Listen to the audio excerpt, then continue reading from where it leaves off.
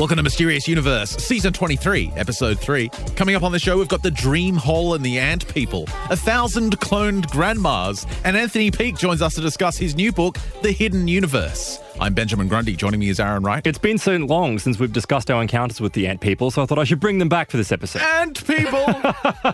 Is it that kind of story? No, it's not ant people. They may be on Earth, but we will be describing some more surreal experiences that people have had in relation to UFO abductions and interactions with non-human intelligences. And this is something which is going to be coming up in our interview with Anthony Peake. Well, a lot comes up in our interview with Anthony Peake. Anthony's the kind of guy where you sit down and you read his book and you think very hard about the questions you're going to ask him. You prepare very carefully about where you want the interview to go.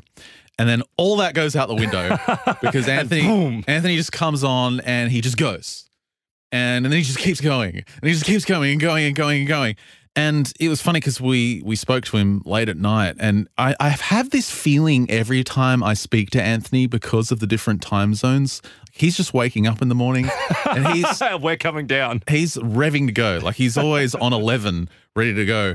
And I have that feeling when my brain's just going, shutting down for the day. Particularly with Anthony's topics, because the things that he describes and talks about really are the limits, I think, of basically comprehension sometimes. And I'm not meaning that in a bad way. I think his theories are truly fascinating, and I'm really looking forward to talking with him. And then we're also going to address some of those topics that he raises in the Plus extension as well. Because this world that we live in, this reality that we exist in, it really is far more unusual and bizarre than we can ever possibly comprehend. And I think Anthony comes close to giving us a glimpse of what could lie beyond at least the reality that we understand. I think I point out very early in this interview coming up that this new book, The Hidden Universe, An Investigation into Non-Human Intelligences, is the fourth in a series of his investigations into the nature of reality.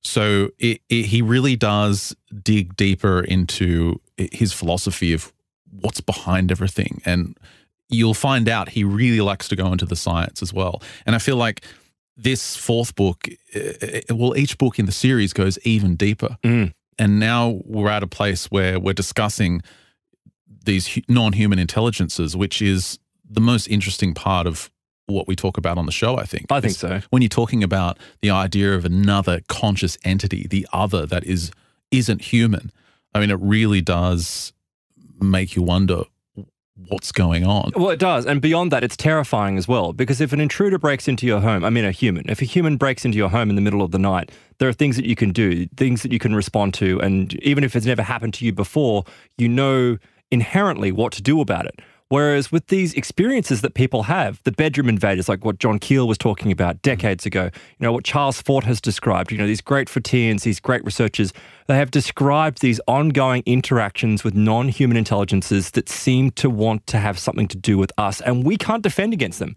So when you wake up at 3 o'clock in the morning and find a grey standing next to your bed, it's beyond terrifying. Or 1,000 cloned grandmas. Or 1,000 cloned grandmas, which actually does happen in a story I have. It makes you go, what the hell do I do? And because humans don't like to know, we don't like to know what to do or how to deal with the unknown. We want answers, and they never seem to come. Well, Anthony feels like he has some answers. He's getting closer to something. I think so. And I hope you enjoyed the interview. This is Anthony Peake. You can find him at anthonypeake.com. Of course, we'll link to all his books in the show notes. This is on The Hidden Universe, an investigation into non-human intelligences. We hope you enjoy the interview.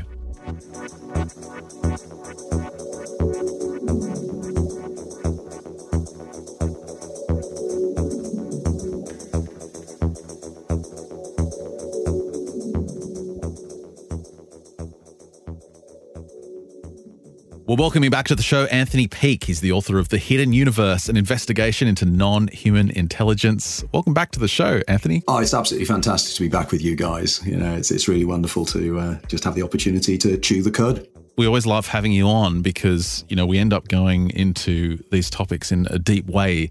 And we've seen that this is an ongoing inquiry you have into the universe with these books for Watkins Publishing. And it seems as though this new one is the next step in that inquiry into the nature of the universe. So why was non-human intelligences the next logical step to take? It just seemed to be it. Again, one of the things about my writing is that I find I get guided into where I'm going to go next. I have the concept of the daemon and the eidolon, and the idea that we have this kind of guiding higher self which has lived our life before. And I just wait for the demonic to come in to guide me. And it normally happens in the most bizarre of circumstances, the most synchronistic of circumstances. I'll just come across a paper or somebody will mention something to me, and that will stimulate a whole area of inquiry. But particularly with non-human intelligences, it's something because I've been working closely with people who have encountered entities in different circumstances. For instance, people I work with who use dimethyltryptamine, both for research purposes and illegally for recreational purposes, or legally if they go down to Latin America and go on these ayahuasca retreats and things. And they have been telling me for years that the entities they apprehend in the altered states of consciousness have their own motivations. And I think it was something that was said to me around about 18 months ago by a young researcher who's involved in legal DMT research. And he said, these entities, they know you, they recognize you. When you return again, they know you. And I will give an anecdote a little bit later that he gave me a couple of months ago. That it's just simply astounding, and if shall I explain it now then, just very quickly? Yeah, jump in. Why not? Okay. It's a guy called Dr. Carl Smith, and he's a member of a very, very interesting research group at Imperial College at London University. Now, this group have been set up by a multimillionaire guy called Anton Bilton. And Bilton has had a series of experiences throughout his life. And he wants to explore these areas in greater detail. So he's financing this legal research into DMT, dimethyltryptamine, and how it affects the brain, or how it affects consciousness and takes you into altered states of consciousness. So what they're doing under controlled conditions, they're taking DMT intravenously, that is via veins in the body, in the arm. And the volunteers are then going into what's called the DMT zone, the DMT world, this alternate reality you go into during DMT states. And they're then reporting back under controlled conditions and under laboratory conditions while their brains are being monitored as to what they feel and what they perceive. And Carl was telling me, Carl and I have done a couple of events together, and we'll again touch upon these events later if we get the opportunity. But Carl was explaining to me that a few months ago, the first time he went into the DMT zone, he found himself out of his body. And if you take DMT, you just find yourself somewhere else that seems more real than this reality. It's the reality behind this reality. And he said that when he was there, this entity, this kind of being, non-human being, came over to him and literally eyeballed him. And I think even poked him and said, "You should not be doing it this way. This is not the way you do it. Do not do it." So he then finds himself back in the laboratory, comes to it. He said, "That was a really bizarre experience. There's some entity telling me we shouldn't be doing this." 2 weeks later, he's back in the laboratory, takes the DMT, goes back, and he's in the same place, and the same entity comes over, and he actually says, "I told you last time, don't do this. Don't do it. Don't do it again." Now, this to me was astounding. This was somehow as if these entities are waiting for them to the psychonauts to arrive to communicate with them. So to me, this means that there is an independence to them. And this was what drove the book. The idea, well, we have lots of reports of these things. And one of the things that drives me mad about books of the kind of ilk I write is they're what I call gee whiz books. They're just full of, I had an experience with an alien, I had an out-of-the-body experience, I had a near-death experience. And you just get experience after experience after experience. But nobody ever attempts to explain. Nobody tries to put them in a structure, in a scientific model. And I have a very scientific, very skeptical, very rational mind. So to me, I want explanations. I want to know, well, if these entities are there, what are they? Where are they? How do they exist within science? And this was the aim of the book. Anthony, I'm so pleased that you actually raised that particular story and the idea that these beings exist on another plane, but they are independently intelligent. And the reason why I want to get into that is because later on in your book, and this is something that you've described in other books as well, is the concept of consciousness creating reality, not reality creating consciousness. So if consciousness is creating reality. That experience that he had in that particular circumstance, do you think that's something that he has created in his mind, or do you think he actually has interacted with a real entity that is somewhere else in a reality that we don't understand? Yeah, gee whiz, an excellent question. And I did an event in London last night and somebody asked a very, very similar question to this. I think that it's almost like a Russian doll here, or bootstraps theory. It's as if the entities themselves use our own consciousness to bring themselves into existence. I know that sounds bizarre and it sounds strange, but it seems like it's almost like a feedback loop. Mm-hmm. And in the book, I have sections on tulpas and thought forms that are created by the act of consciousness, by the act of a group of people getting together and choosing to create something. Again, last night on my talk, somebody cited an example of a profoundly haunted house that they lived in that had actually been a home for disturbed children many years before. And the poltergeist activity was absolutely phenomenal within the house. Now, if you hypothesize the way I see these things, I would argue that those thought forms, the entities, have been created by the children themselves and their hopes and their fears and their anticipations, and had actually come into this world using that fear. It's the idea of almost they're like parasites. They can feed and come into existence because we think about them. But it doesn't mean that because we think about them and we create them within our own minds, that they don't have independent existence of us. They do. But if consciousness is prime, in other words, you take modern science, and modern science of the very effective and very successful materialist reductionist model of science, which is you take something apart in order to understand it. We know breaks apart when you get down to quantum physics level. We know that at the smallest sizes and at the largest sizes, from cosmology to quantum physics, the whole thing breaks down. And when it breaks down, they start to come to the conclusions that reality creates consciousness, that consciousness is simply an epiphenomenon of electricity and chemicals within the brain. It's the other way around. It's that the consciousness itself brings about external reality, consensual reality. And we know this from quantum physics because we know something called the collapsing of the wave function. It's one thing to talk about subatomic particles and our observation of them and how it's affected by our consciousness. But I mean, we've got a book here about non-human intelligences. To make a leap from subatomic particles to non-human intelligences is a big one. Not really. The reason being that everything is created out of subatomic particles. Every single thing in the observed universe is created out of subatomic particles. It is created by electrons and quarks, basically. And that's everything. So any aliens that we may encounter, any non-human intelligences we encounter, they are all created from these ephemeral things that leap in and out of existence. And the reason that there is the mystery here is because these entities are made of the same things. And they can manipulate this bizarre quantum world to actually become part of this reality. And I think finishing off with that statement, it means that we almost collapse the wave function, or they make sure that we do collapse the wave function of them to bring them into existence within this part of reality. Anthony, I'm just trying to get my head around it because it is a complex. I mean, I know you're saying that it's simple, but it's complex at the same time. Oh, totally.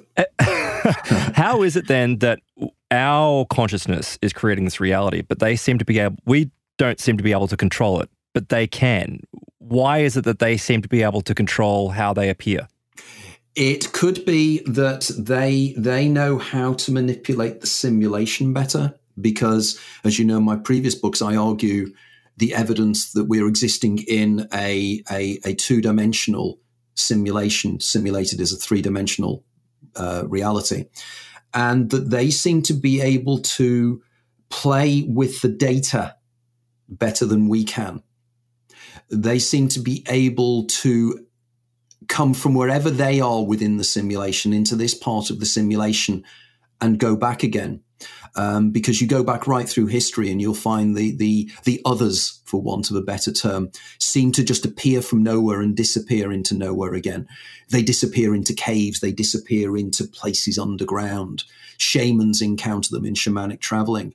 It seems that they can manipulate the reality around us. Now, of course, the argument is, are they one single group or are they a number of groups? And I think that the answer is that there's probably a number of these beings, all with different motivations, all with different approaches. A really fundamental question is, going back to what Aaron asked earlier, do these entities have an independent existence outside of human consciousness? Because, if we're talking about tulpas, we're talking about forms created by human thought. And there's certainly a relationship between these non-human intelligences and human consciousness. How are we to explain this relationship? Do they exist on their own, or are they confabulations? Or do they need us? There's two arguments here, and I'm not quite sure where my research is going to take me on this, because remember, I'm as much as you guys. I'm wandering around in a dark, a blackened out room looking for a black cat that isn't there. And sometimes I feel that is the case, because the further you get in, the more the mystery gets greater.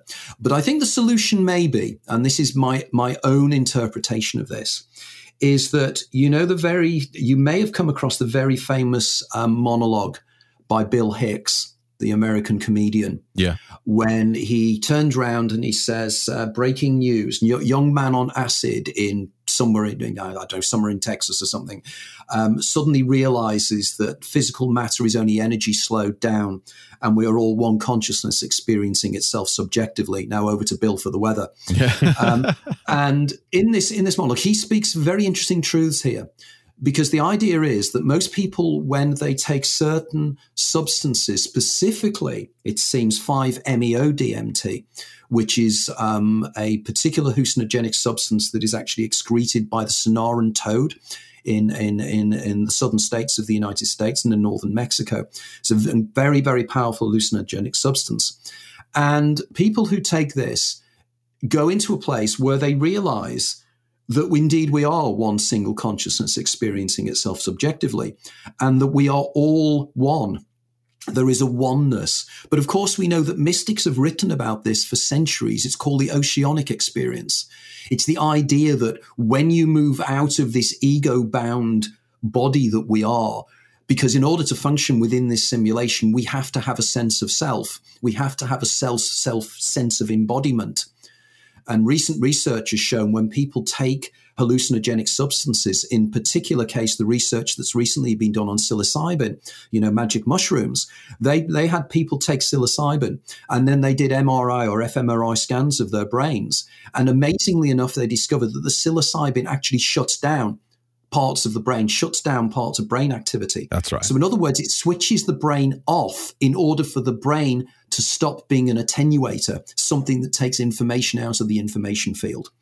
So is it possible that we are part of a greater uber consciousness, something I call the uber daemon, which is something I'm working on at the moment for my next book?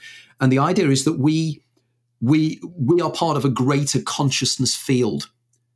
And these entities are also part of the same consciousness field. So therefore, to say that we create them is quite true.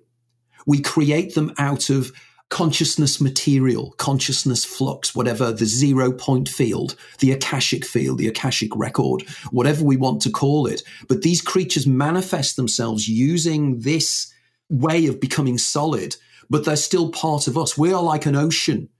There's the ocean underneath us. And each individual is an ocean wave that comes out above the ocean for a short period of time and that goes back into the ocean. And the entities as parts of that wave. So we're kind of creating things that are independent of us because we create their independence and they then gain their independence. For instance, in the book, I discuss the issue of Alexander Neil, the Belgian-French explorer who created a tulpa in the 1920s when she was living in Tibet, and she created a thought form, which was a little monk. And this little monk then became independent of her and then started to, as soon as it became independent of her, it started to change. It started to get more evil, more negative. And it was as if it was pulling itself away from her and then feeding off either her fear or the fear of the people around her. Because Paul Eno, who's an American researcher in this matter, actually calls many of these entities parasites. Yes, that's right. And he believes that they feed off fear or negative energy. And therefore, that's why they come across terrifyingly, because they want to engender in the human subjects the food and the sustenance they need, which is fear. We love the Alexandra David Neal story, and it's often repeated whenever we're talking about thought forms. But speaking of, gee whiz moments in your books, because there's so many, I'd love you to share Murray's experience, your friend Graham Murray. I mean, this was just bizarre. Oh, wow. Yeah, totally unbelievable. And I know this happened because Graham, there's a background story. Graham, just to let people know, Graham Murray, the late and great Graham Murray, because he actually died last year, broke my heart when he died, in that, I met him about 3 years ago. And, you meet certain people and you click straight away. Graham and I met up, and we used to regularly meet in a lovely Greek restaurant in North London. And he was explaining why he was attracted to my work, because he'd read my work before we were put in contact. And he was particularly interested in a lot of the concepts I put forward. But one of the things he was saying to me, he said, you won't believe that. He said, I know that there is more to this than meets the eye. There's more to this reality. It's really weird. You'll love this, by how synchronicities happen here. I told the story I'm about to tell now when I did the book launch at Watkins Bookshop in central London 2 weeks ago. And the events that we're about to describe took place in early December 1969. Okay, exactly 50 years to the day, or as damn near to the day as possible, to when I was doing my talk in London. And in his section in Worst It Can Be a Disaster, the preamble to this story is that he was asked to meet up with a guy called Armand Herningstat, who was flying in from Denmark. He was a Danish lord, a Danish aristocrat. And one of his associates said, Graham, can you go into London, go out to Heathrow Airport and meet with Armand Herningstat, pick him up and entertain him for a few days. That day, Graham took himself off into London and stumbled across a esoteric bookshop in central London where he bought a book by Jung on thought forms and models and things. That bookshop was the bookshop I did the book launch in. Okay. Now, isn't that just so freaky? It's untrue. Yeah, that is weird. And I'm sitting there in the bookshop going, and Graham died. And I thought, this is Graham somehow showing his presence in some way. I don't know. So anyway, he then picks up the book and he's interested in it. And he makes himself out to Heathrow, picks up Armand Herningstat and brings him back. So the two of them get back to Graham's apartment and they get talking about egregores and archetypes, because Graham was interested in the theories of Carl Gustav Jung. And they're talking particularly about the way these egregores can be Nazism, they can be nasty and dangerous, because they're the collective thought forms of a group of people when they're together, which again I touch on in the book. A group of people get together, they can create a thought form, an egregore. But it can be societal as well, like crowds. When a huge crowd gets together, there seems to be a manifestation that's greater than the individual parts. Yes. And they're talking about this. And they said, well, Hitler under Nazism. And they then started talking and said, and Graham said, like, you could take, Perrault's version of the Grimm version of Beauty and the Beast, Cupid and Psyche, the idea of ugliness and beauty together and the dynamic. And Arnold Herningstat, they're sitting there drinking whiskey, and Herningstat just turns around to me. He said, the beast exists. And Graham said, what do you mean? And he said, look over there. And it still sends shivers up my spine when Graham explained it to me. He said, I turned round and I looked, and there was an empty chair in front of us. And he said, suddenly, the chair something came into focus, and there was this creature sitting on the chair. And he said it was constantly metamorphizing between an ancient woman and a Medusa-like creature with snakes for hair. Then it became a wizened old man. And then it leered at him. And then he said it fizzed and then it faded away into nothingness.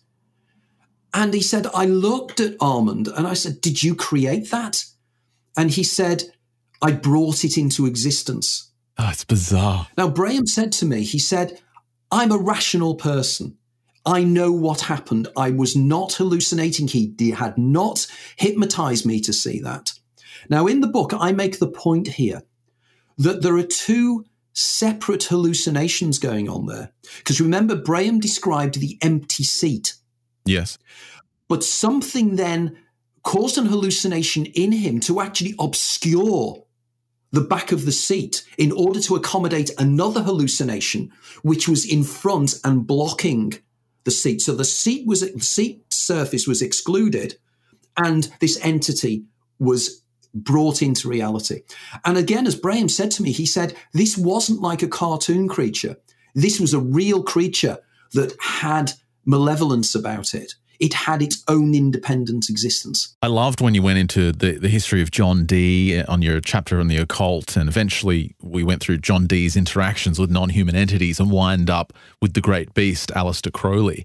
And, just on that story of your friend Braham, Crowley had some interesting ideas of these non-human entities in terms of their reality status. He seemed to say that they were obviously products of the mind, but in the book you state that this doesn't necessarily mean that they're not objectively real. Can you kind of expand on that thought and what that means exactly?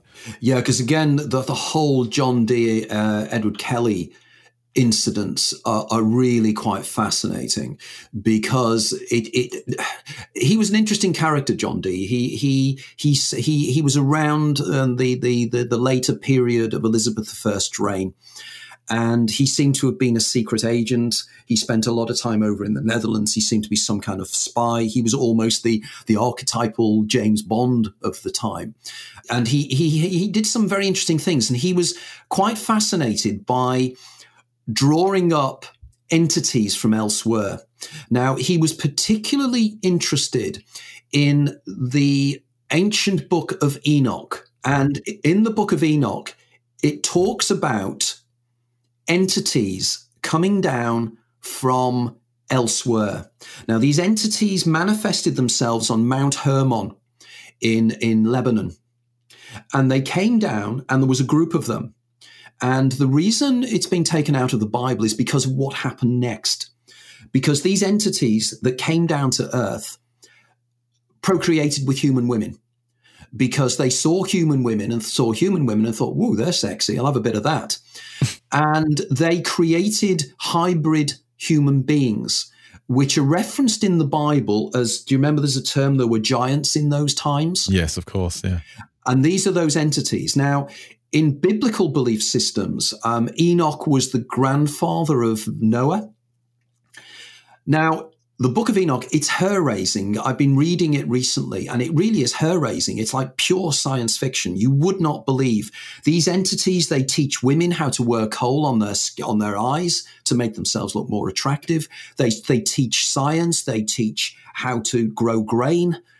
It is clearly some kind of trans-dimensional creatures that are actually coming through and seeding women literally, but also informing. Now, all legends like this have an element of truth. People are trying to explain in their own limited way things that they were experiencing. Now, the term for these creatures is the Watchers, okay? Yes. Now, that again is a freaky term, but the word Watcher in Latin, in Greek, is egregorius. Ah. Egregores. Right.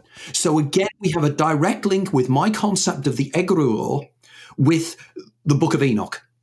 Okay, so now carrying forward to the 1570s, 1580s, you get John Dee, and he'd come across a book called The Book of the Sacred Magic of Abramelech the Mage. Okay. And he was fascinated by the contents of this, because in this book, it describes how by using numbers and codes and mathematical structures, you can draw out of the ether alien entities. So he then started working with a well-known scryer. Well, he wasn't that well-known. He was a man of mystery called Edward Kelly. And Edward Kelly was somebody that was known. He was a scryer. He could actually look into crystal balls, or he could look into things, and he could draw things out and bring them into three-dimensional existence. It was as if somebody who, when we normally go into the DMT state, he was able to do that and then create these entities in consensual reality. He could project out the entities in his mind into three-dimensional reality. And over a period of weeks, they actually manifested a number of these beings. And these beings spoke to them and discussed things with them. Now, of course, he could have been exaggerating, but a lot of people said, no, he wasn't. There was a technique he was using here that we've lost. Now, rolling forward to the work of Aleister Crowley. Now, Crowley, the News of the World in the 1920s, considered him to be the most evil man in the world. And he was an extremely weird character. He'd grown up in this fundamentalist Christian group, the Plymouth Brethren, but he'd broken away from that when he was at Cambridge or Oxford, I can remember which two, and he became very interested in esoteric writings. And he set himself up as an esotericist and a man looking into magic. And of course, he called it magic with CK at the end to actually differentiate from stage magic. And he argued that he, using the Enochian magic, which it now became known from the Book of Enoch, it's called Enochian magic. And by using Enochian magic, he himself was able to reproduce a lot of the things that John Dee and Edward Kelly did, including manifesting egregorial creatures. One of the egregorial creatures that he manifested intrigues me incredibly. It's a creature he called Lamb. Now, if you go onto the web, and if anybody's listening to this, just go onto the web and put in Aleister Crowley, Lam, Lamb. This entity it's a grey. There is no question it is an alien grey. And I put it a similarity. If you look at the way Lamb looks, the only thing is his eyes aren't big enough. Yeah, the eyes aren't there. I mean, the head's there. But also the pointed chin. Yeah, it's the eyes that are the problem. And it's one of the issues. I readily agree that is the issue. The eyes are the right shape, but they're not large enough. Now, it could be this was a slightly different variation of the entity, because, of course, we had another entity called Aiwass that also seemed to be, I would argue, that was Crowley's own daemon. And if you know my original writings on the daemon and the Eidolon, I argue we all have our own game player within this game, and our game player I call the daemon. And I think what had happened with Crowley when he manifested Aiwass, he was manifesting his own daemon within this reality. But this imagery that he has of Lamb is something that intrigues me, because we've almost gone backwards here in terms of my discussion here, because I argue that image of Lamb, the image that you get on the book of Whitley Strieber's book, you look at the cover of his book Communion. Now, people have argued, haven't they? The book Communion and the cover of the book Communion was the thing that seeded this whole grey idea, and that it became an image that people started to reproduce.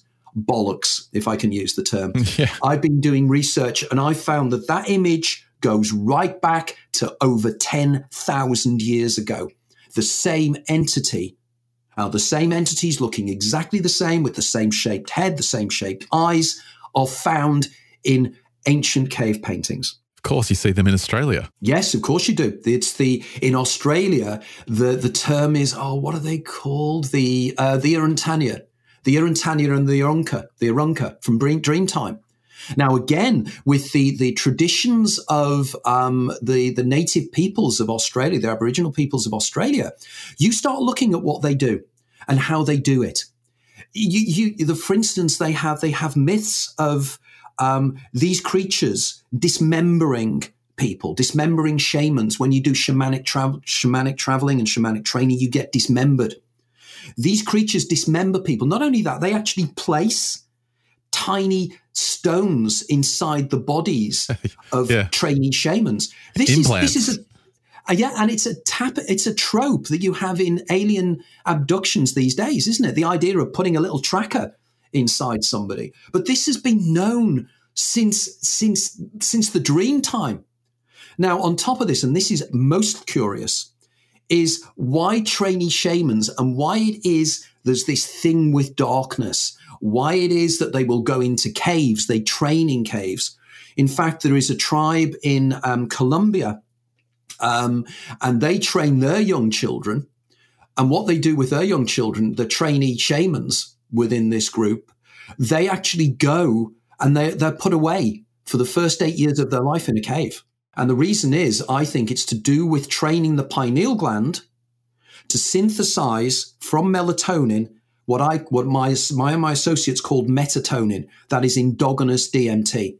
And I believe when they're in the darkness states for a long, long time, they can endogenously, that is naturally generate dimethyltryptamine in their pineal gland, which means they are in a position where they can automatically enter altered states of consciousness, whereas the rest of us have to either ingest or inject DMT. These individuals can switch it on and off. And that's how shamans do their shamanic traveling. To make it simple and actually kind of put it into a popular culture reference, Anthony, maybe you can give us some idea. Is it almost like The Matrix, where Mr. Smith, who is on the outside, essentially gets into the simulation and gets out of control?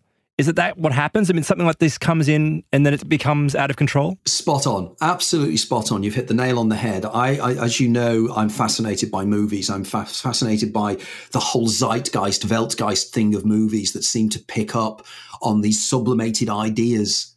And there's so many movies that deal with this. And The Matrix, considering it was, 1999, is incredibly prescient and powerful in terms of a lot of these imagery.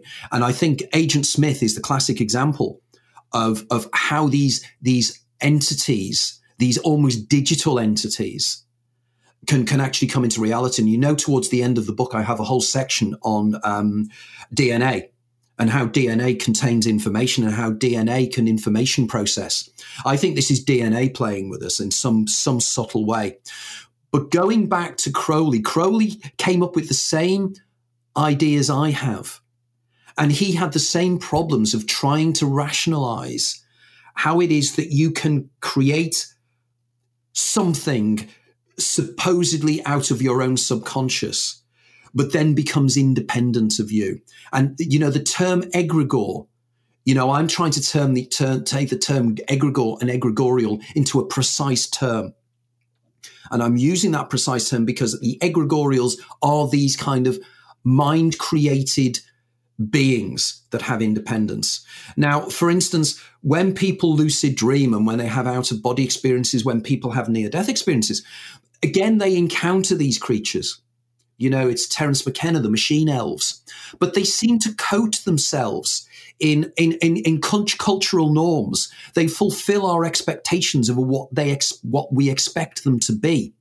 So, for instance, when we have the development of the grey, yes, to a certain extent, greys that have been seen after communion came out fulfill a certain imagery. And this is because it's become part of our collective subconscious. But it's like Jungian ideal types. The Jungian forms, the Platonic forms that exist out there are sort of a feedback loop between what we perceive and what reality really is.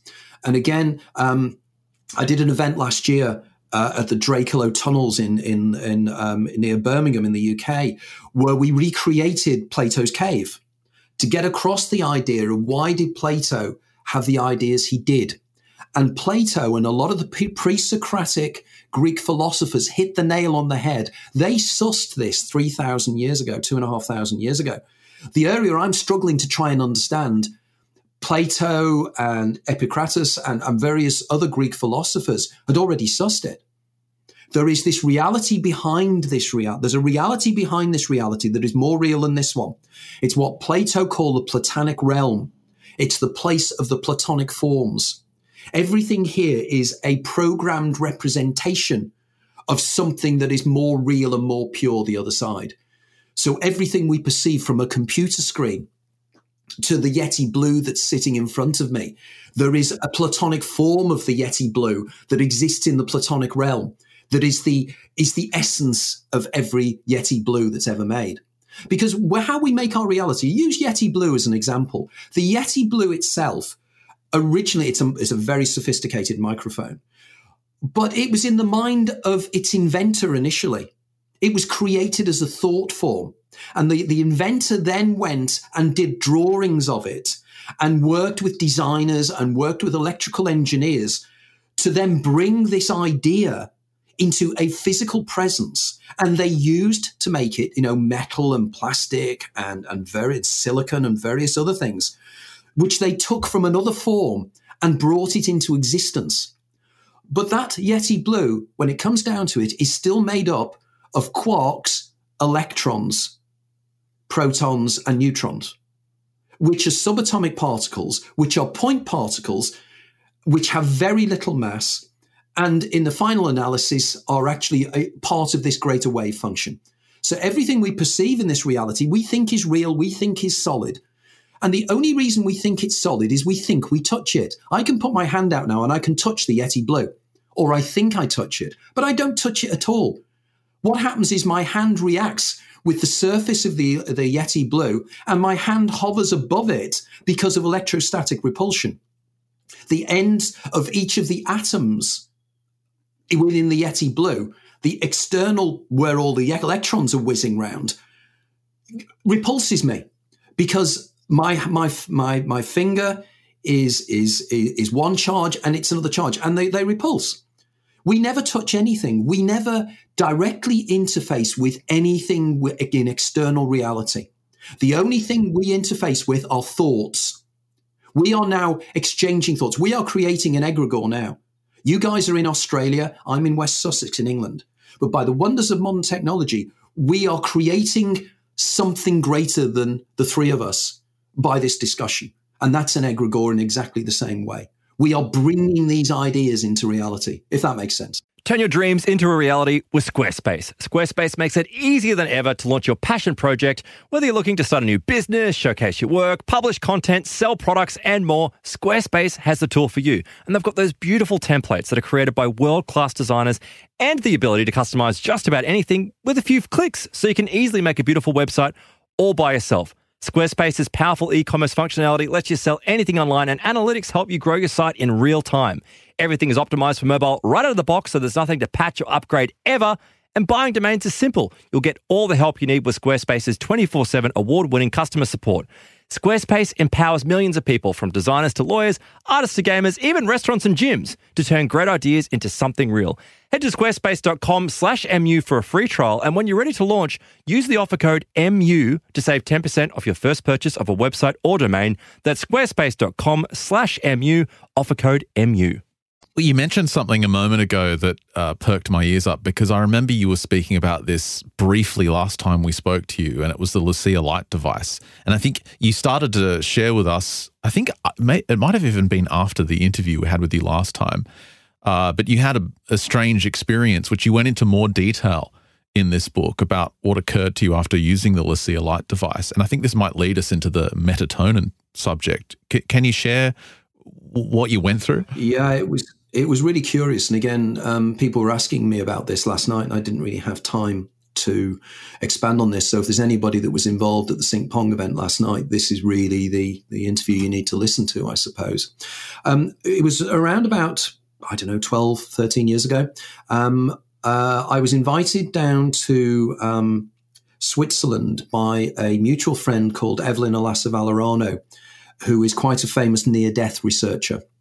And she lives in Geneva. And she contacted me because she said, there is an old friend of mine, a consultant psychologist by the name of Dr. Engelbert Winkler, who's a huge fan of your work. He's read all your books, and he had a near-death experience when he was a child. And he finds your work the most powerful of the writers on near-death experiences. And he would love to meet you. And she said, but on top of that, he wants to bring along with him a guy called Dr. Dirk Prokol, who is a consultant neurologist. And they particularly want to bring along with them their new invention. They have collaborated to create a machine that can bring about altered states of consciousness. Now, I then met up with them, and they explained to me the reasoning behind this machine was a simple one. When Engelbert works with damaged children, and as you know, in Austria, particularly in the Austrian Tyrol where they live, it's very mountainous.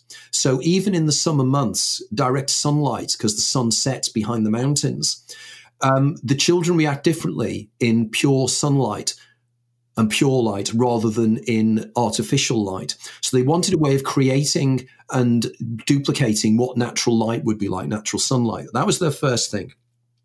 But they then realized that by using this particular form of natural light and by using certain stroboscopic effects, they were able to elicit semi-hypnotic states, both in children and in adults.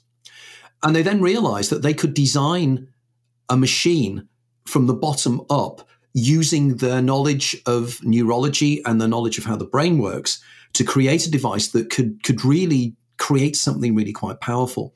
So they wheel this machine in. And if any of the listeners remember the original Gene Barry movie from the 1950s, the original War of the Worlds movie, the actual flying saucers in that movie had this kind of contraption coming out of the top of them with this kind of eye that looked down at people and had a death ray on it. This is what Lucia looked like. So they wheeled this thing in and I'm going, oh my God, this is something from my childhood. This is creepy. And again, if anybody's interested, if you just put Anthony Peake Lucid Light device, it's up on YouTube because they filmed it. They filmed me using this device for the first time. So it's on YouTube. You can have a look at it. So I sit down in front of this thing and they switch it on. They say, close your eyes and switch it on. So I close my eyes and they switch it on and it's just flickering white light. And they gave me the strongest dose they could because it's all programmed. There are different levels that they can use and different sequences of light. And I'm sitting there and after about 3 or 4 minutes, nothing has happened.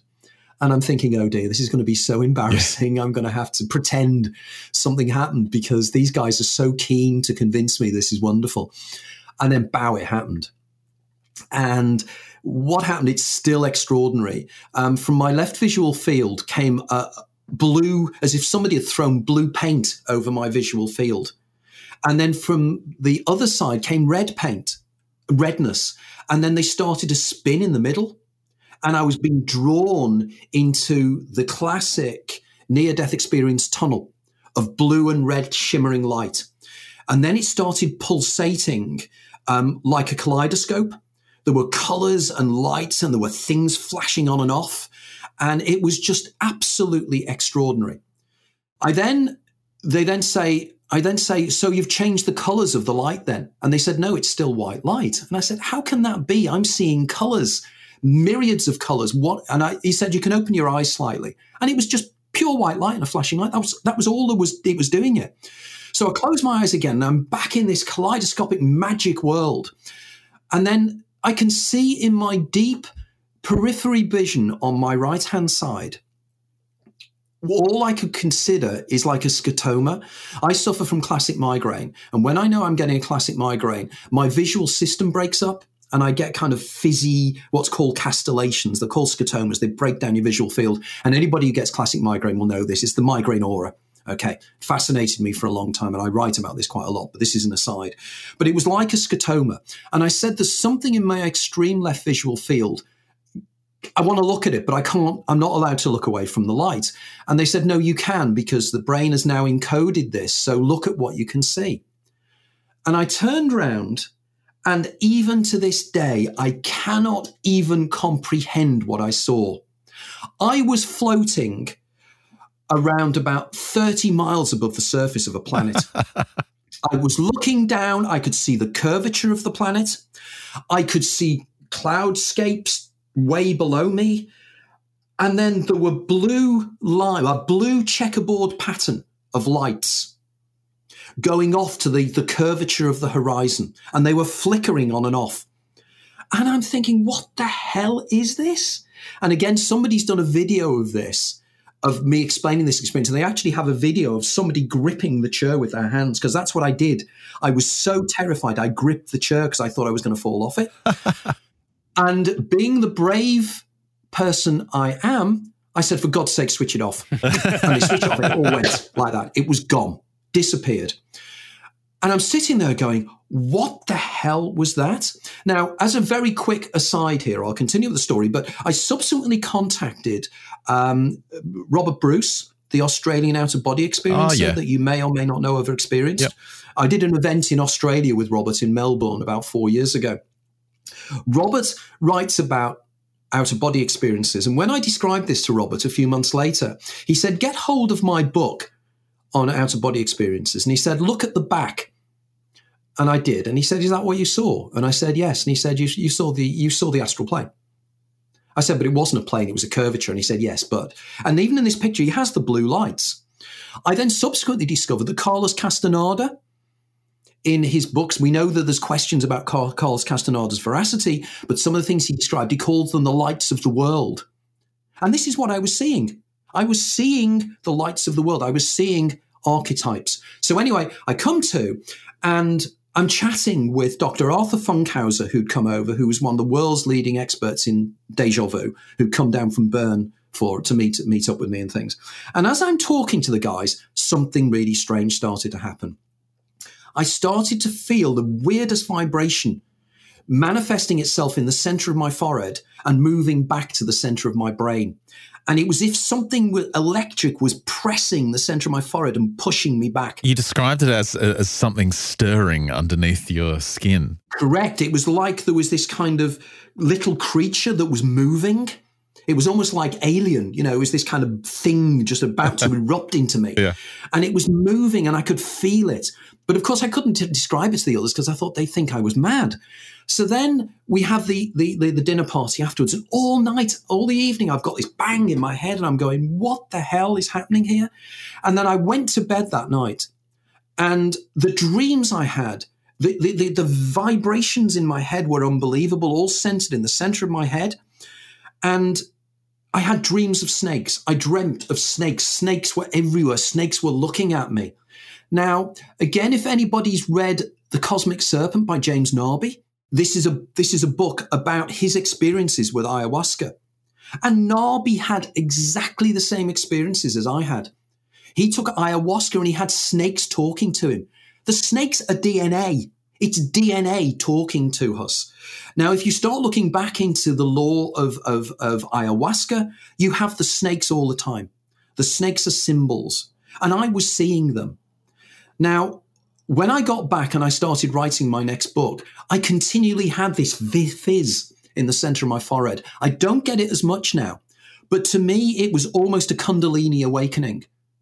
It was if the Kundalini spirit had actually written up along my Ida and my Pingala, which are called to the twin channels, that the Kundalini energy runs up and it fires to the top of the head and then explodes in the top of the head. What I felt was, do you know when you look at the symbol of the Asclepion, the staff of Osiris, if you look at that symbol, you see a stick coming up, then you see a circle and two wings either side. It's also the symbol of doctors, okay? That is what I experienced. The stick is the spine, the two wings are the hemispheres of the brain, and the circle in the middle is the pineal gland. And I believe my pineal gland was opened that moment by Lucia. And suddenly my whole motivation of what I was going to write, what I was going to come forward, suddenly was focused. I knew what I was going to do. I knew that I was driven. And this is what drives me now, and it still drives me. It's an amazing story. It's funny you're describing this movement under the skin, this feeling of the muscles piling up. That's often, associated with the third eye opening. And this kind of leads into this discussion on the nature of the pineal gland and how it's related to witnessing or accessing the pleroma. Yeah, exactly. There were two or three things that my subsequent research very much intrigued me. The first one is something called Kikara Mudra. It's a technique that is used by people in India and people who in the West do deep meditation. And what it is, it's a way of training yourself to flick your tongue right back to the back of your throat. Oh, yes, I have heard of this. Okay, and when you do this, you get a very acidic taste.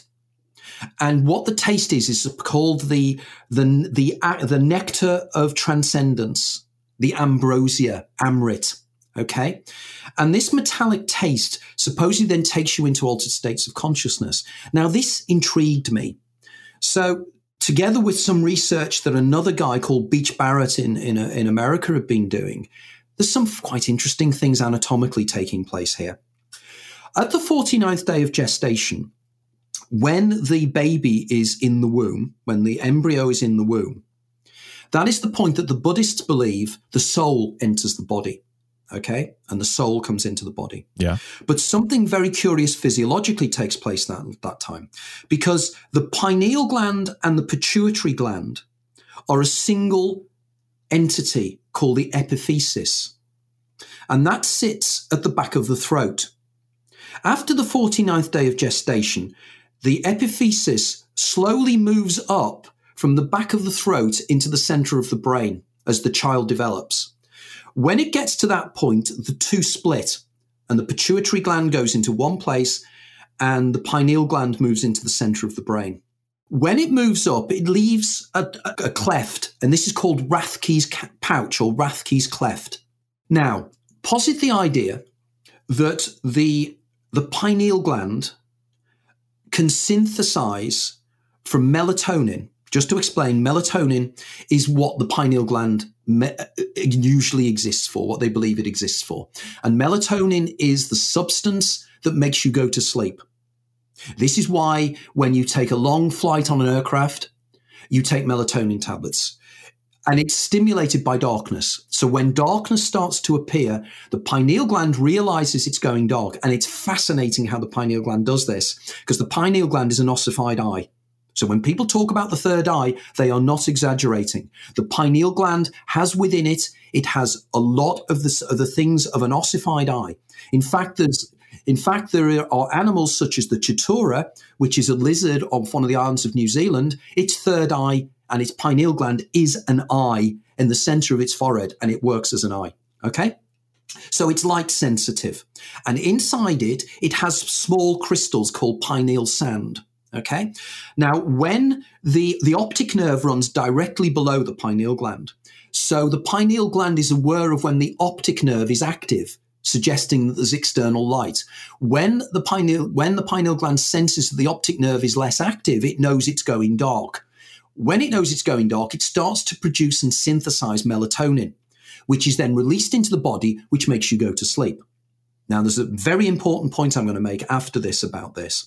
So the pineal gland sends you to sleep, or melatonin sends you to sleep. But melatonin is very, very similar. It is an amine core. Its actual molecular structure is profoundly similar to another substance, dimethyltryptamine. Huh. And it is possible to synthesize in very small chemical changes melatonin to dimethyltryptamine.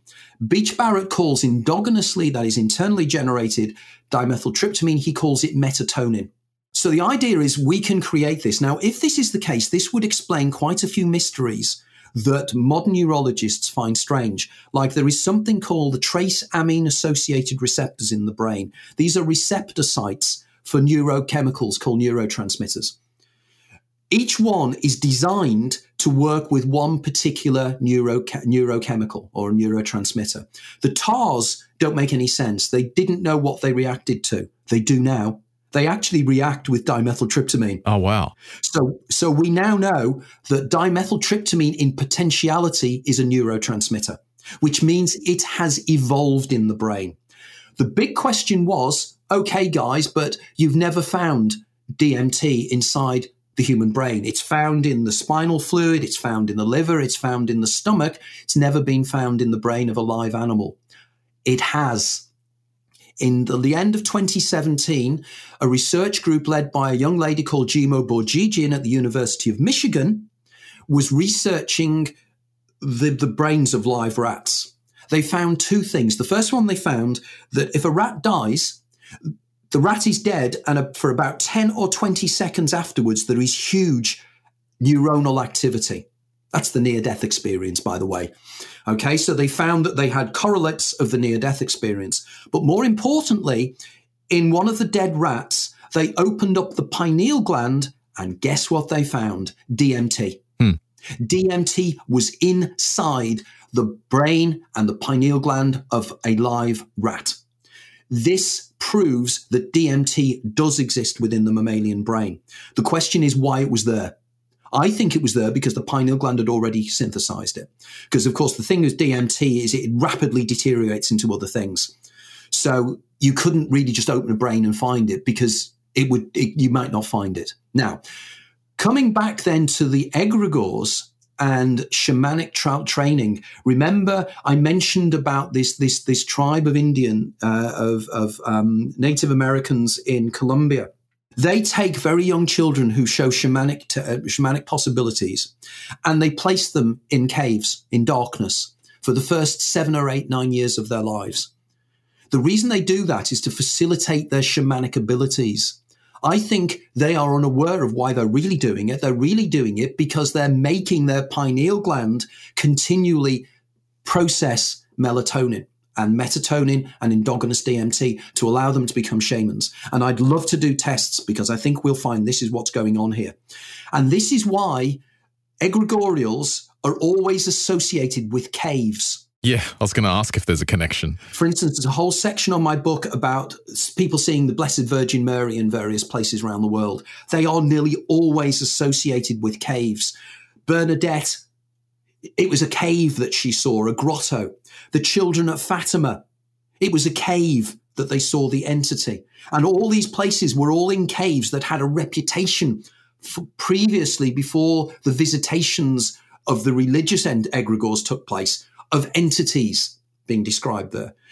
If you look at the stories which we haven't even touched upon, the stories of the jinn manifest in caves.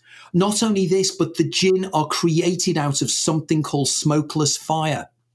Smokeless fire is another word for plasma. These creatures use plasma as one of the tools of manifesting within this reality. They are plasma-based beings. Again, Paulino is an ex-Roman Catholic priest who now researches these things. In his books, he talks about the parasitic and the entities, and he links them directly with a plasma life form. So I think, and we can know that plasma is very strange. Plasma is not a liquid. It's not a solid. It's an intermediate thing that's found around stars and everything else. And I think we'll find plasma is one of the constituents of black holes. And I think that black holes, as we know, are one of the things that we are discovering, that the holographic nature of reality is to do with research on black holes, and people like Stephen Hawking and Hawking radiation, and people like Juan Maldacana and Jacob Bekenstein and Craig Hogan at the Perimeter Institute in Ontario. These are all guys that are doing work. So my argument here is that all the dots are there. And I think I'm the only person on the planet putting this together, because there isn't anybody else that's taking the breadth and depth of inquiry that I'm doing. And there isn't anybody. I'm not being vain here, but I am the only person doing this. And I'm shouting and bouncing up and down, going to people, please listen to what I'm saying. You're certainly the only investigator of this stuff that has all the gee whiz moments that we love on this show, but then goes into the scientific basis for it and really digs into it. Like the whole kind of end half of your book, the last couple of chapters, because it was physics lesson. It was late last night when Aaron and I were reading them because we were prepping for the interview, and we got to the end of the day and we were just like, oh my gosh, how are we going to absorb this? That's what people do. I always want to have people in when they're reading my books. I very much, my mentor was Colin Wilson. The British writer. I love his work. Yes. And I always loved Colin Wilson because on every page there was a gee whiz moment where you'd go, wow, I didn't know that. And I try to do that. I try to shake my readers, and I want my readers to go, wow. I want my readers to really love my books. I try to take my writing style is very much personal.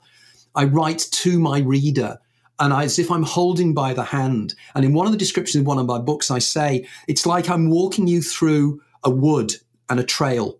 And I will take you off the trail occasionally and say, look at this, that's really interesting, and look at that. But I will always drag you back to the trail. And I will always say to you, but make up your own mind. Don't take my word for it. Read the documents I've read. And I always have an extended bibliography. I don't want people to say to me, you're a guru, you're somebody magic, because I'm not. I'm an ordinary working class guy from Liverpool. I'm nothing special. But the ideas are. I think you use the right word there, Anthony, when you say you're dragging people back to the past. You're right, because people listening to this who probably haven't heard you before, if they're not familiar with your work, it is so incredibly mind-blowing as it is fascinating. And I think after you sit back for a moment and just take a look at your ideas and the supporting evidence behind them, it really does just completely emphasize, as Ben has said, the gee whiz. It's not just the gee whiz of the encounters, it's the gee whiz of the nature of reality. But keeping that in mind, I want to throw a little bit of a curveball towards you just for the end of this interview. And that's, we've described the possibility that we live in a simulation.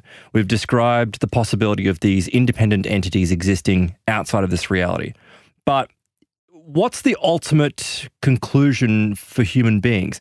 Can we get out of the simulation? Is that what we're supposed to do? Or are we just simply programs that are sitting in here that will be turned off one day?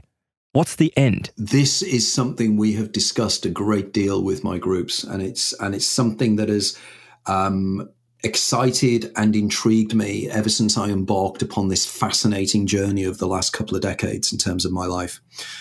And I believe that we are all part of a movement that is going to enlighten people into realizing that nature is far more complex, far more fascinating, and far more interesting than we've ever believed. But at the same token, that in some way it is artificial. And the question is, if entities within a simulation become aware of the fact that they are within a simulation, does that then smash the simulation? Does the simulation need us collectively to believe the simulation is here?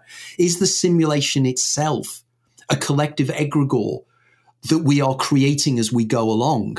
Now, again, it was a point I made at the talk last night, and it's a point I don't think I've ever made in any of my written books, but it's something I'm going to follow up on in my next book, is that I'm continually intrigued as to how it is that when subatomic particles are discovered, it seems that we create our own science by thinking about it. That might sound strange, but I'll give an example of this. In 1901, when Max Planck came up with his paper trying to describe the quantum nature of energy, he was trying to explain certain anomalies that had been discovered. In fact, funnily enough, Max Planck, when he was doing this, was trying to do something quite prosaic. He was trying to actually design a more efficient light bulb, which is quite strange. Again, you tend to think that he was doing something incredibly esoteric and really interesting, but the Germans were trying to beat the English and the Americans at better light bulbs. But he came to the conclusion that light and energy came in quanta, in little packets. But he didn't do this through scientific research. He didn't do it through experimentation. In his autobiography, he said he did it in an act of desperation because nothing else fitted. And he literally, and this is even weirder, he came up with something called the Planck number. It's a constant that he just created because it made some of his calculations work. He just created it. He didn't think about it. He just created it. That number now occurs all the time. The more we delve into the nature of reality, the more the Planck constant is discovered. But it was made up. But it's now an integral part of how the universe works. Later then, you had the situation when there was the proliferation of the particle zoo, when they started discovering more and more particles. It got to the point where it became a joke. And there was a guy called Professor Rabi, R-A-B-B-I, who when they were trying to discover what they thought was a particle that would fulfill a thing called a muon, when they discovered it because they thought about it and then it appeared. Rabi turned round and said, as if they'd ordered a takeaway meal, "Who ordered that?" The idea that they think about it and it's there. And this, to me, is absolute evidence that this is a simulation and we're creating it. But the biggest piece of evidence for the fact that this is a simulation and the biggest clue you see every time you see a total eclipse of the sun. Now, if you've never heard of this, this is mind-blowing. What are the statistical chances of the moon being exactly 1/800th the distance from the sun and the moon being 1/800th difference in size relative to being viewed from the Earth. Almost impossible. Because when a total eclipse takes place, the sun is completely and utterly occluded by the moon. There are no other structures in the known universe that has that kind of scenario. All the other satellites of all the other planets are much smaller. Our moon is exactly programmed to obscure the sun in its entirety. I think that's a massive clue. I do not believe that's coincidence. I think that has been placed there to say, hey guys, look, we'll give you a clue and you'll see it regularly, but you won't twig. I may be wrong, and astronomers may turn around and say to me, no, it's ridiculous. Well, do the math, do the statistics of what are the chances of that happening, and tell me any other celestial body within our solar system or any other solar system that has that configuration. You're totally right. It is one of the most obvious mysteries. For me, it leads to design. It's obviously design. And this is I've been a great believer in something called the cosmic anthropic principle. Mm-hmm. And there's been various books written from the Goldilocks Enigma, which is a fascinating book on it, together with the original guys. There were three of them, John Barrow, I think, and there were two other guys wrote a book on the cosmic anthropic principle. And they give how many things took place to prove that this universe was hardwired for the evolution of sentient beings. From the first moment of the Big Bang, the universe was a miracle from the minute that happened. The fact that there was a slight unbalance between matter and antimatter was crucial. The fact that there's certain mathematical differences between the subatomic particles, if they'd been 1/10,000th different, the universe would not have started the way it is. Yes. All of these things coincided. Now, people will argue, it's just the way it is. Douglas Adams spoofed this in one of his books when there's a puddle of water lying there, and the puddle of water is thinking, isn't it amazing that I'm exactly the shape of this hole that I'm lying within? Doesn't it prove that the universe has been created for me? And then the sun comes out and it evaporates. And that's the joke, the idea. It wasn't. But that is different. And it's different for one reason. If we believe this is the only universe that's ever been, it got it right first time.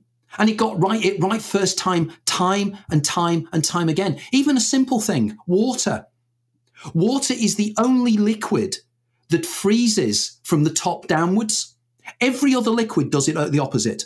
If water was like a normal liquid and freeze from the bottom upwards, it would be permanently frozen. Even on planet Earth, there would be no real free water, right. Not enough water for life to evolve.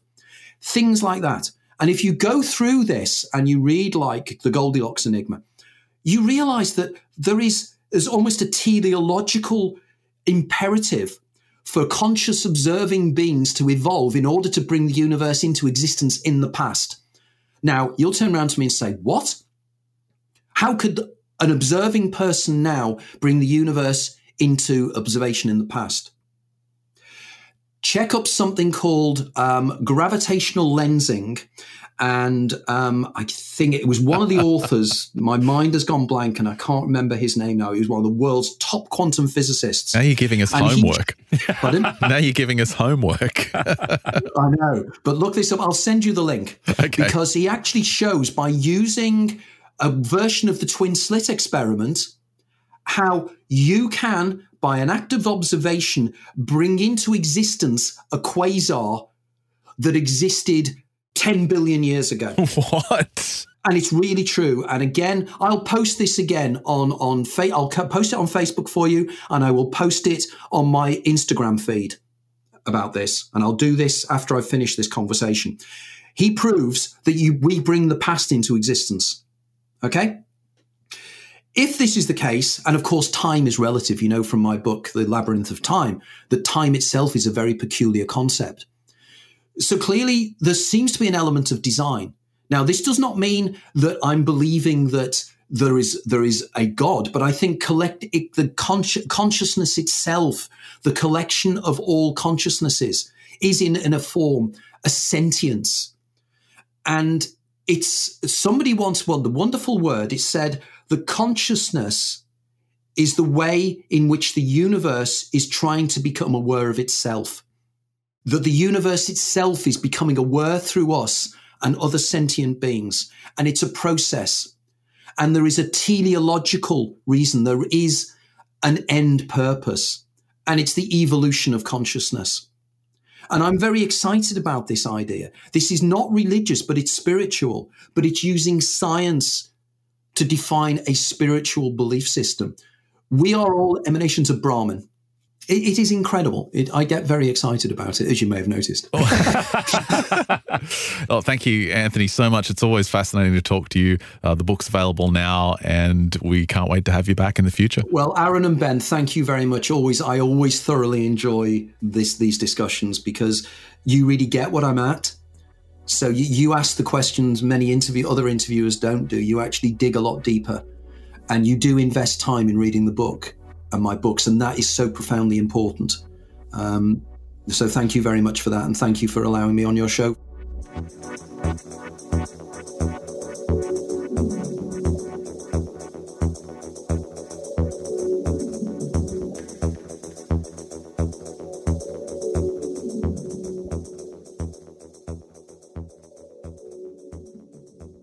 Huge thanks again to Anthony for appearing on the show. The book is The Hidden Universe, an investigation into non-human intelligences. It's available now, and we'll link to it in the show notes at mysteriousniverse.org. Just look for season 20. What are we up to now? 2303. 2303. You can also find him at anthonypeake.com, and he has some upcoming events. On the 1st of April, he's going to be speaking at Marina Fountain in St. Leonard's in East Sussex.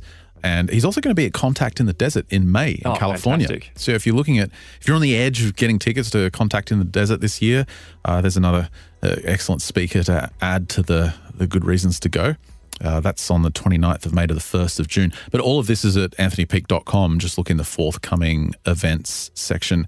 And of course, we'll link to all his previous books in the show notes as well.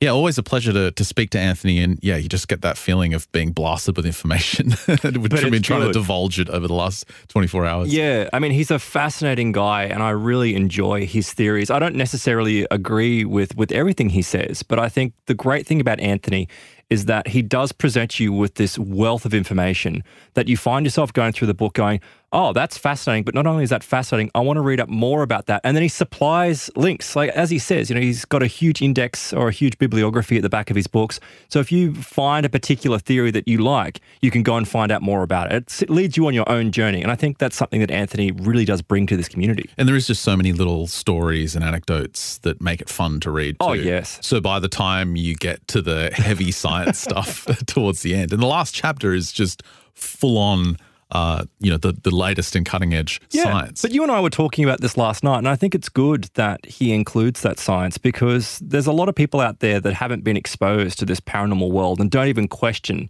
the unusual nature of our reality. But I think to make it more palatable to a lot of people is you have to add the science to it.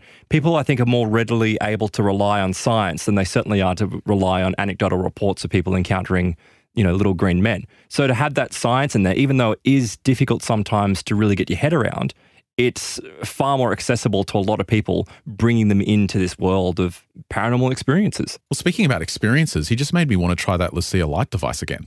I'm a bit apprehensive about that. I know what you're saying, because normally whenever you talk about us trying these devices, it's me trying these devices. Yes, and I have something fired into my skull which causes an out-of-body experience or attaches me to a djinn or I bring some alien home. It just never goes well. Look, if you're willing to do the Korean Jungshim energy massage, then you're willing to blast light into your third eye.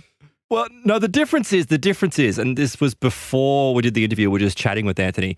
He mentioned someone that was, and we may have them on the show later on, but he was mentioning someone who works with 5-MeO DMT. Yeah. So it's a different derivative of DMT. But he was saying that this person has trouble reintegrating their understanding or their, walking around in today's reality. Like they saw something that was just so significantly different. Yeah, they couldn't integrate their experience into their everyday living reality. So it's affecting his life. It's affecting his work, and I don't know. In a good way. No, I don't want to sit in front of a machine that blasts a laser into my skull and then I can't come back. I'll link to it in the show notes. They have, I don't want to say practitioners, but people that own the machine. Providers. And they sell you, an hour's usage of it for, I don't know, it's $50 or something. And people have written reviews, and most of them at least describe a very long-lasting feeling of well-being. Really? Pretty much everyone describes seeing strange colors and weird effects going on. See, I get the strange colors and weird effects because you're having some frequency of light fired at you, and that could just be a physiological response. But the more crazy stories I hear of out-of-body experiences fascinate me. I don't know whether or not that's a good thing or a bad thing, though. Well, Anthony's experience of looking down and seeing another planet and nearly falling out of his chair, that's what happened to me the first time I tried virtual reality, and I loaded up one of those universe simulations and I was flying over Jupiter, and you have that feeling of vertigo, like you're actually going to fall out and fall down to the planet's surface. The way he described that sounded like VR, but obviously that's an extreme example of what that device could do to you. But I still want to try it. If you look it up, there's people that have them all over the world. So there's a couple in Brisbane, which is only an hour away from us.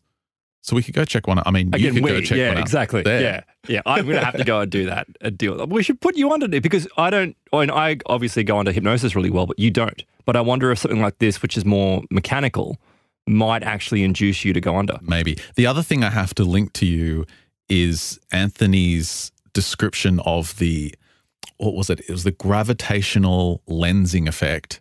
He made a statement in the interview about how it's been proven that we can influence the past. Our observation can create an event that occurred in the past. Yeah, what did he say? We could bring a quasar or a pulsar or something into effect? It was some wild claim, and he promised that he would send us the information. Now, it's too late for us to make sense of it because we've just kind of found it today. It's on his Facebook page, but I'll link to it in the show notes. Essentially, just from a quick read through, it's almost like the double slit experiment, but on a galactic scale.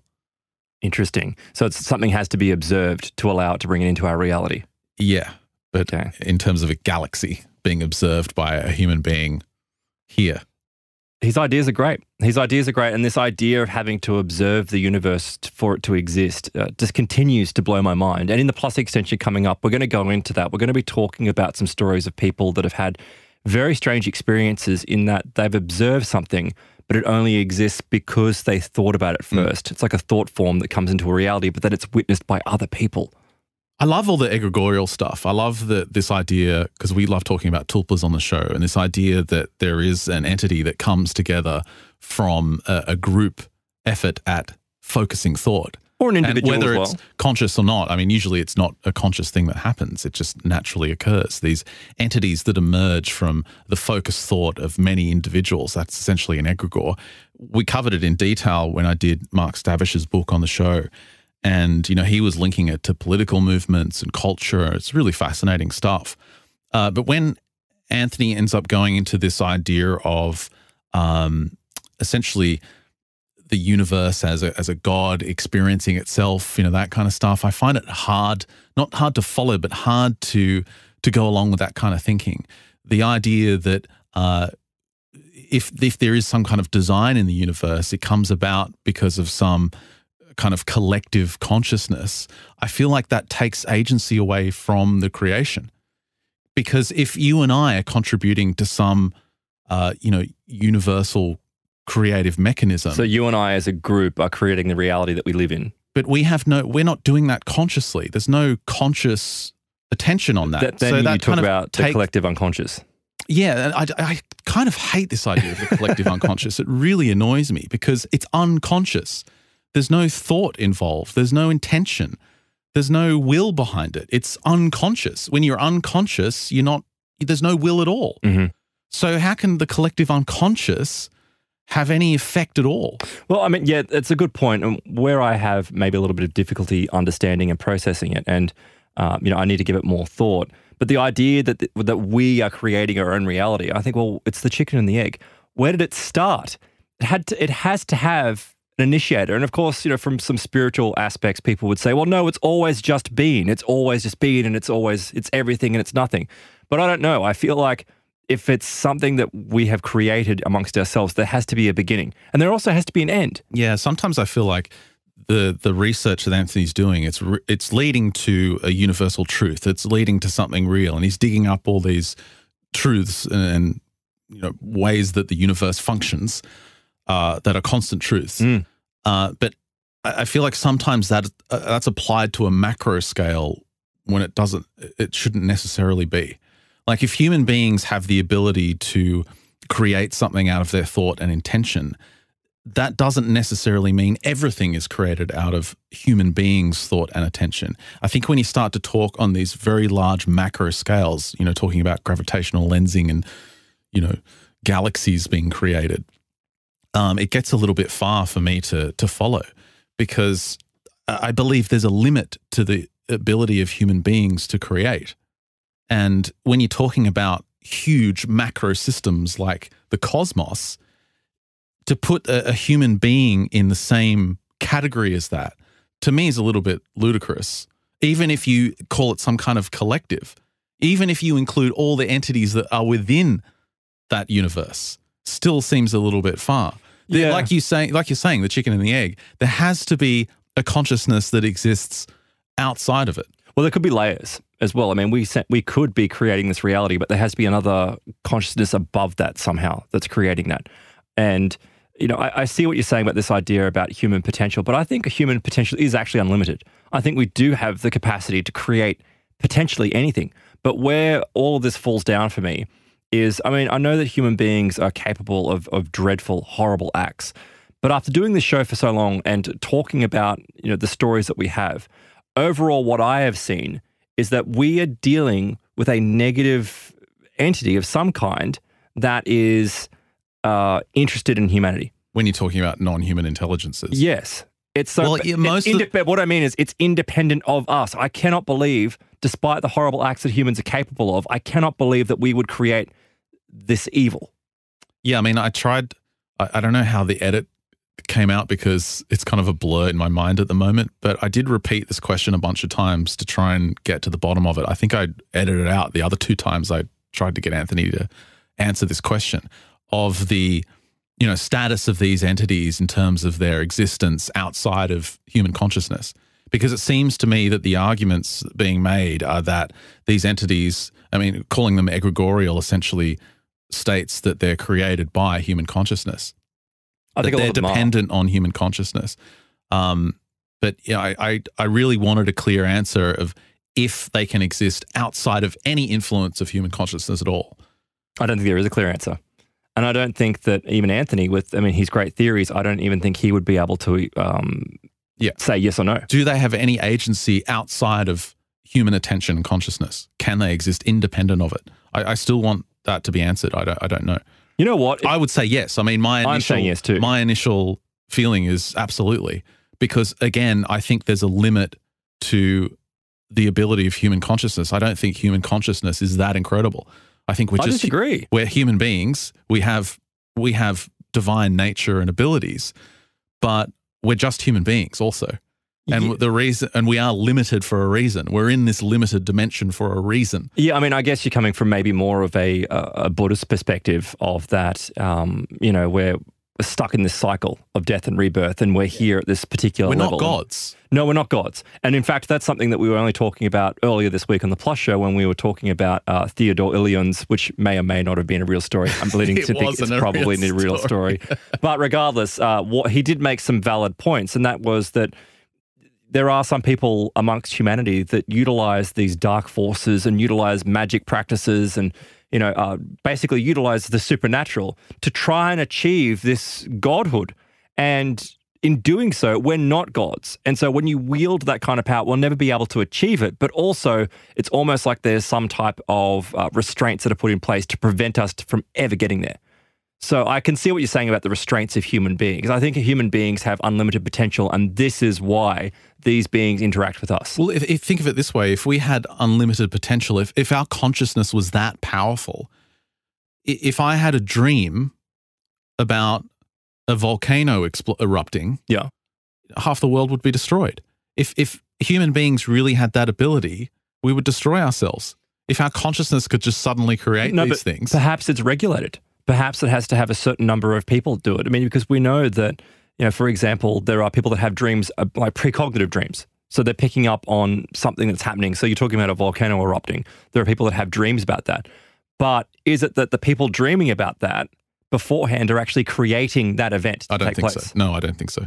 Why not? Because I think it's more likely that they're picking up on some precognitive ability. Yeah, but that could just simply be that the reality is forming around their thought patterns. And then if enough people have that. It's fine to think that. I just don't think that's true. I don't think human beings... See, the problem with that is then you're starting to go down this area of unconscious creation again. And which is tulpas. Yeah. No, tulpas aren't unconscious because you're actively thinking about it. You're actively... it's your thought. Okay. Like you're controlling your thoughts. Yeah, but there are other elements of it being unconscious where people worry about something. It's in the back of their minds and then all of a sudden it will appear. Yeah, but that's still their thinking. Like you still control your own thinking. Yeah. Whereas if, a bunch of people just create a volcano, it's just, I just feel like there's limits to the abilities of human beings. And I think there's something missing from the picture. There's something missing from this picture. And I think for me, it's quite obvious. It's that there's higher beings, because Anthony's talking about design at the end of that interview. He's talking about the moon creating an eclipse with the sun and how precise it is. The odds of it are absolutely incredible. Obviously it points towards some kind of design. And when you're talking about questions of design, I find it a little bit, it just puts me off that there's this idea that somehow that design comes from human beings, some kind of collective function of human beings. The obvious answer is that there's something higher that has abilities that far outstrip anything any human being can ever do. No, I get that, right? But then we come back to what Anthony was describing towards the beginning of the interview and towards the beginning of his book, is that we're in a simulation and a higher being could simply be some, tertiary student in another reality that has created this simulation who has far more powers than us. Well, the problem, the simulation terminology bothers me as well because it takes away the reality of it. Like if you're saying it's a simulation, the word itself indicates that it's not. Well, it's a simulated reality. Not real. Okay, so maybe artificial reality is the better. Even artificial. It's like our dimension is real. We're experiencing it. It's not a simulation. Well, we think we are. We're in it. But you were just talking about VR before. I mean, even though you knew, but you almost fell out of your chair because you fooled your brain for even a moment to believe that you were there. You're saying that we're in this real. Yeah, it's real to us, but it's real because if we're in a simulation, the simulation is telling us it's real. Well, I'm not saying that there's not an existence, there's not, reality beyond what we experience. That's not what I'm saying. No, I'm not saying that either. But what I'm saying, you're talking about there being like a higher entity. For lack of a better word, a god. If you want to use the terminology simulation, it's a simulation of what? What's it simulating? If you're suggesting that it's simulating something, it's simulating life. Mm-hmm. Why isn't it just life? Why isn't it just what we're experiencing, the reality? See what I'm saying? I just don't like the terminology. No, I see what you're saying, but I find it more effective to call it a dimension. It's a particular dimension of experience that we're in. But it may be, but I think you're making it more, perhaps religious isn't the right word, but it's making it that there's a dogma perhaps to it. Whereas what I'm saying is that there may not actually be, maybe actually where you might be coming from, I think, is you might be describing some benevolent being that's above us that has created us and is allowing us to go through these experiences because we're trying to not ascend, but trying to improve our virtue or the soul. We're trying to improve our soul to be better. But what I'm saying is take that all away, make it very clinical. And what potentially this could be, of course, don't get me wrong, I'm not saying that couldn't be happening. But what I'm also saying is that there is a possibility that someone or some civilization has just become so advanced that they have general artificial intelligence, and they have the computing capabilities to create a reality where you've got 9 billion independent programs running that think that they're all in a reality because the computer is telling us we're in a reality. So why would you call that a simulation? Because it's a simulation perhaps of the other reality. Why would you need to simulate another reality? Oh, of course you would.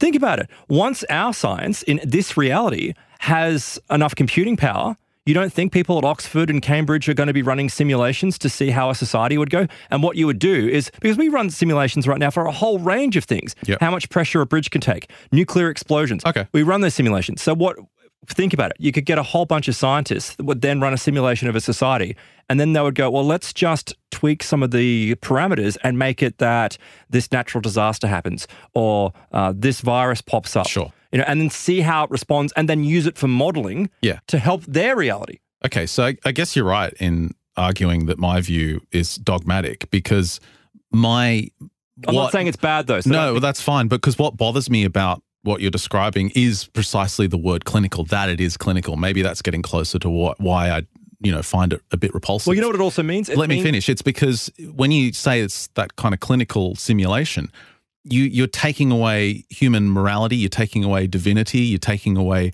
the incredible goodness that's within human beings and within the world. You're taking away any kind of moral purpose. You're taking away purpose within human beings. It's even more than purpose. And maybe it's.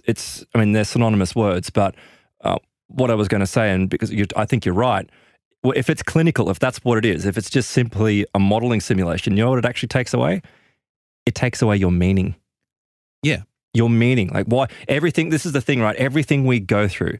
And this is the thing, like, I've been through some terrible things recently. You've had some terrible things happen in your life, Ben. But what you do is when you get through that, you go, you know what? That happened for a reason. I'm a better person. I'm the person I am today because of what has happened to me. Yeah. And I feel like if there is reincarnation or if there is something on the other side, that because I've gone through these tests and I've survived them and I haven't fallen down and I haven't treated people badly, that I'm going to somehow be rewarded for it. Whereas if it's just simply a simulation, there's no spirituality. It's gone. And this is the blind spot. This is the blind spot when you're trying to understand reality in the universe. When you look at any kind of religion or spiritual practice that is upright in history, they always talk about morality first. They talk about the human heart and morality. The structure of the universe and what's behind everything, that comes later. But the core of it, the foundation, is morality. And when you start looking into things and you leave that out, it's such a huge blind spot that I feel like you're just digging into this endless corner. You'll never get the big picture unless you include that. Well, because that's the answer. You know what? And I think I'm more of an agnostic kind of person, but I grew up in a way of that I was very much dedicated to science. And that's changed because I think that science is starting to, like what Anthony's work does, it provides us insight into the spiritual nature of our reality. But at the same time, I think that, if we were to find out that, just think of the ramifications. If we were to find out that we actually are in a simulation, I think that would actually cause so much unrest. I mean, I don't know. I mean, maybe for an atheist would go, whatever, I'm proven right. But I think for a lot of other people that do have a spiritual belief or a religious belief, or an agnostic belief in something beyond this reality, I think it would cause depression and the destruction of our society. I think the way that the term is applied these days is more of a modern way to say that the reality that we have is kind of an illusion. It's the physical reality is just one aspect of existence, and beyond it, there's much more. I think it's just applied in that fashion. Despite the issues I have with the terminology, I don't think people actually think that we live in some kind of giant computer. No, but some do. I mean, even the person who proposed it, I've got it here in my notes, it was Dr. Nick Bostrom from, I don't know if it was Cambridge, but he was the one who published an article suggesting that it's highly likely that we are all living in a computer simulation.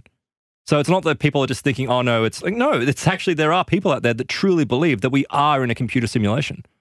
And that in itself, what bothers me about that as well is particularly with these topics, because we cover topics about, people encountering entities and abductions and really dark stuff, but we also cover some really fascinating stuff, such as the near-death experience, and people going into the light and having these, profoundly good experiences of acceptance and of love, and even though love, but I'm not saying it's like that, but there is goodness, you see? Yes. And what's beyond that veil? Whereas if it just simply is a computer simulation, it means that all of that is simulated as well, which means that it all has no value. It means that, again, what's the point? What's the point of living here and going through the pain? Because as human beings, we are naturally, and it's great, we are naturally averse to pain. So what's the point in going through all this if there isn't some type of meaning for it? And with a lack of meaning, That's when everything just grinds to a halt. Yeah, well, that's when you get to the big questions. And a lot of this comes from Buddhist thinking, is existing in this dimension, being a human being, is suffering. Yes, but then absolutely. If that's a truth, then the question is why? Why do we suffer? What's the point of suffering in this dimension? And those questions are more interesting to me than whether we live in some kind of simulation. It's to test you. It's to get you out of the cycle, the endless cycle of death and rebirth. Because I must say, in the past, I thought reincarnation is such a great idea. As bad as things go, you get to reincarnate. But no, as I was saying only earlier this week, you want to get off that roller coaster. You want to get off that cycle, because whatever is beyond that, once you break out of this reality we keep on getting thrown back into, I truly believe that it's something so much better than we can ever possibly imagine. This is something that Anthony says. The nature of reality is so much weirder than we could ever comprehend. But I think it's also a lot better than we could ever comprehend. So the other thing we kept on coming back to is when we're talking about the non-human intelligences, and we mentioned this a little bit earlier, they seem to be mostly untrustworthy. You know what I'm going to do? Keep that on your mind, because I want to talk about that in the Plus extension. Yeah. Because we're going to go into that. We're going to go into the summoning of tulpa-like entities and what they can do to you. And we're going to go into the jinn and some experiences people have had with jinn that hang around in caves. And they seem to be, particularly the subspecies of jinn known as the red jinn, have a particular hatred for human beings, and they are absolutely independent. So we're going to go into that in the Plus extension coming up right after this. To get access to that, head to mysteriousuniverse.org/plus. All the details are there. You get the big extensions we do every single Friday. And if you're a Plus member, you get an exclusive show every single Tuesday as well. You're getting more than double the content if you sign up for Plus. In addition to the extra shows, you also get a higher bitrate feed. Plus members get a higher quality audio version of the show. Plus members get ads removed as well. So it's a totally ad-free experience on Plus. You also get discounts of digital products in our store. There's a discount code on your Plus dashboard. The features of our apps are unlocked as well if you're a Plus member. It's all there at mysteriousuniverse.org/plus, $9 a month. Help support your favorite show. And that's a wrap for this free edition of MU. Make sure you check out Anthony's website, anthonypeake.com. Big thanks again to him for appearing on the show. Go and get your third eye blasted by the Lucia Light device. Convince Aaron to do it with me. That's a wrap for this free edition. Thanks for listening. If you're on Plus, stick around for the great stuff after the break. For everyone else, we'll catch you next week.